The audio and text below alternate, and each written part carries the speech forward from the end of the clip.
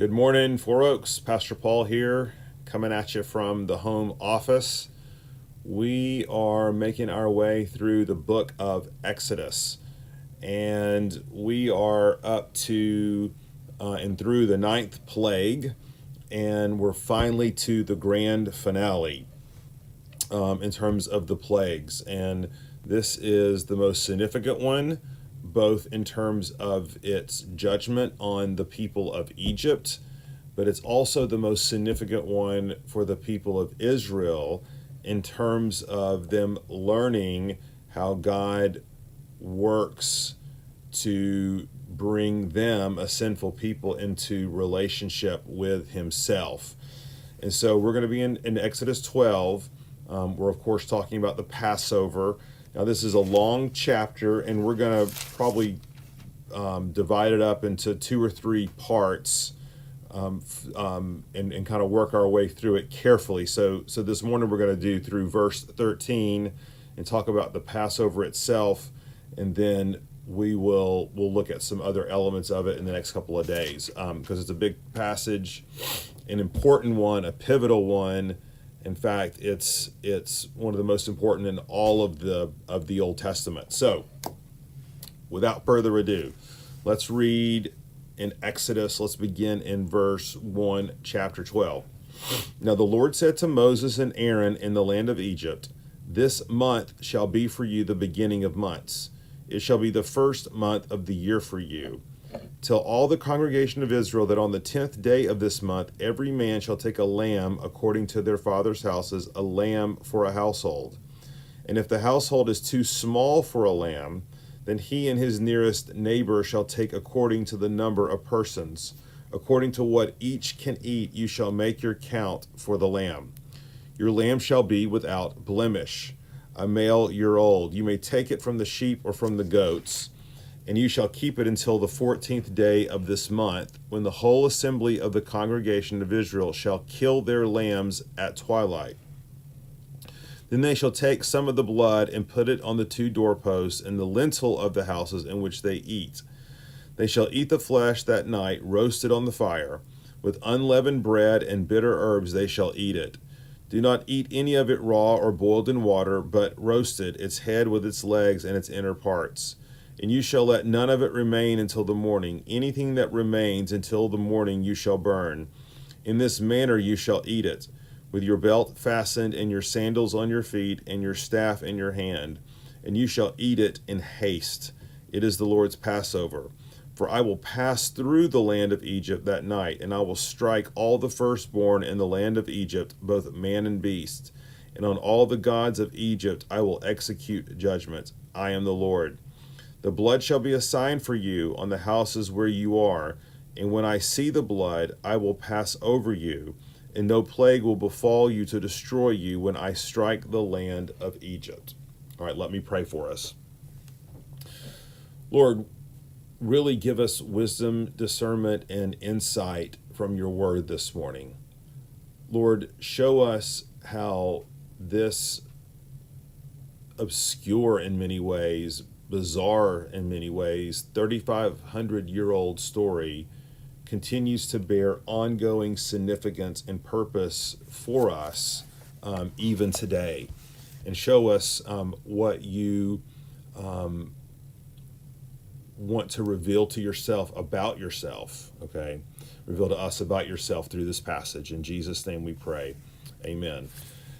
3,500 years ago, God gave the Israelites these specific instructions related to this 10th and final sign or plague that he would bring upon the Egyptians. And certainly it was going to be a horrific one. God was going to strike down the firstborn of every living thing in Egypt.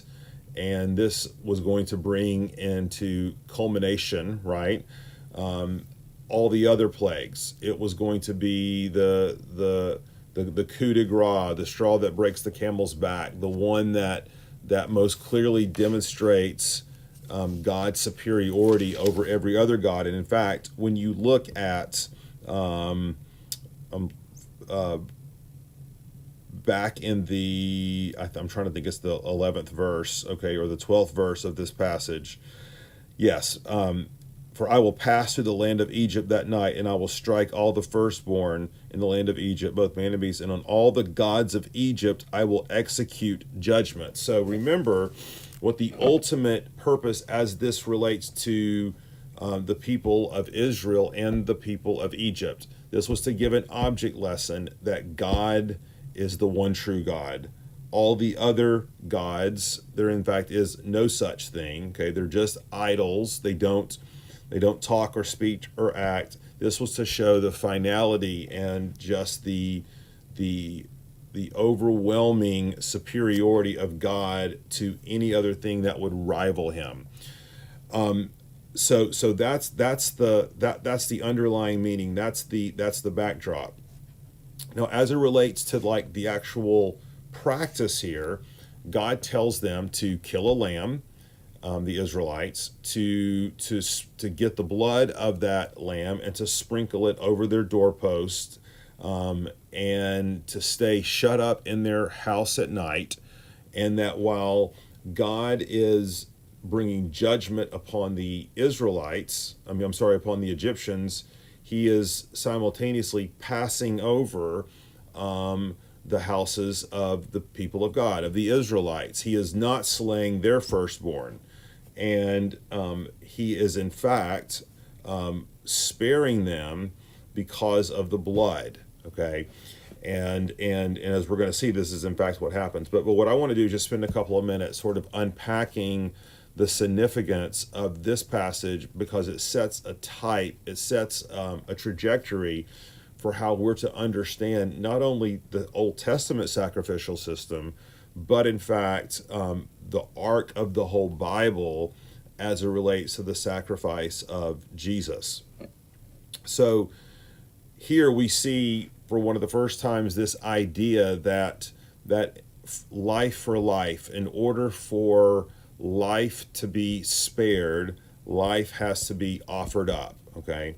And we think about that without the shedding of blood, the writer of Hebrews tells us, there is no remission or forgiveness of sins. And so as the Israelites were killing this lamb and placing the blood over the doorpost, we know that this wasn't just some incantation. This wasn't some obscure ritual, pagan ritual, where by virtue of the fact that they physically do this, that in itself atones for their sin or covers their sin. Of course, not at all. Again, the writer of Hebrews tells us the blood of bulls and goats, it can't take away sins. However, it was a sign, it was a seal, it was a symbol that as the Israelites were sacrificing these lambs and then spreading their blood above the door, they would be reminded that they too deserved the judgment, okay, of God. That what was happening to the Egyptians on the outside of these homes was in fact should have been happening to them, but for this blood, okay, but for this blood. And that this blood was a type or a symbol of the fact that they needed a perfect sacrifice. They needed, and that this is why they were told, take a lamb that has no blemish, right? And so the whole idea is that there is an innocent life and the blood being shed for a guilty life. And so, as we're going to see, through the study of Exodus, this becomes a prefigure of all sacrificial Levitical worship in the Old Testament. That, in fact, it was the blood of the lamb that was, or the sacrifices of bulls and goats that were shed to remind the Israelites, okay, that their blood needed to be atoned for, that their sins needed to be atoned for, and it was going to have to be atoned for by their blood. And so it was either going to be by their blood, okay, or by the blood of a sacrifice, okay. Now, all the gospel writers take great care in showing us that it was no accident that Jesus, okay, was crucified during the Passover. That inasmuch as all these people of of Jerusalem and Israel were coming to Jerusalem to sacrifice and to be a part of the Passover, these lambs, that in fact Jesus was the Lamb of God, okay, and it was his blood that was being shed. Now, what's obviously distinctive about this is that Jesus was the perfect sacrifice. Jesus had done nothing to deserve this. But in fact, this was precisely the point, right? And this was meant to be a powerful sign, okay, to the New Testament church, that even as the people of Israel were having to offer a lamb over and over and over again, or the sacrifices of bulls and goats over and over and over again, Jesus came once for all to die for sins, and that there no longer needed to be a sacrifice of animals, okay? But what's interesting is that for you and I today, as we place our faith in Christ, the Lamb of God who takes away the sin of the world, understanding that this was a once and for all sacrifice, okay? Understanding that we no longer need to sacrifice the blood of bulls and goats or lambs, but yet our sins still need to be atoned for. And this is why it says in the New Testament that Jesus is at the right hand of God, and that he is continually making intercession for us. In other words, he's our high priest, and he's continually offering up the sacrifice. He's not being re-sacrificed, okay? But he's continually offering up on our behalf the sacrifice he made for us on behalf of us to the Father. And so it's not that our sins no longer need to be atoned for. They need to be atoned for just as much as the Israelites' sins need to be atoned for. It's just that Jesus has made that atonement once and for all, and he is continually interceding for us. And the church in the New Testament would have seen just what a powerful, fulfillment this was, Jesus dying on the cross for his people, of the Old Testament Passover.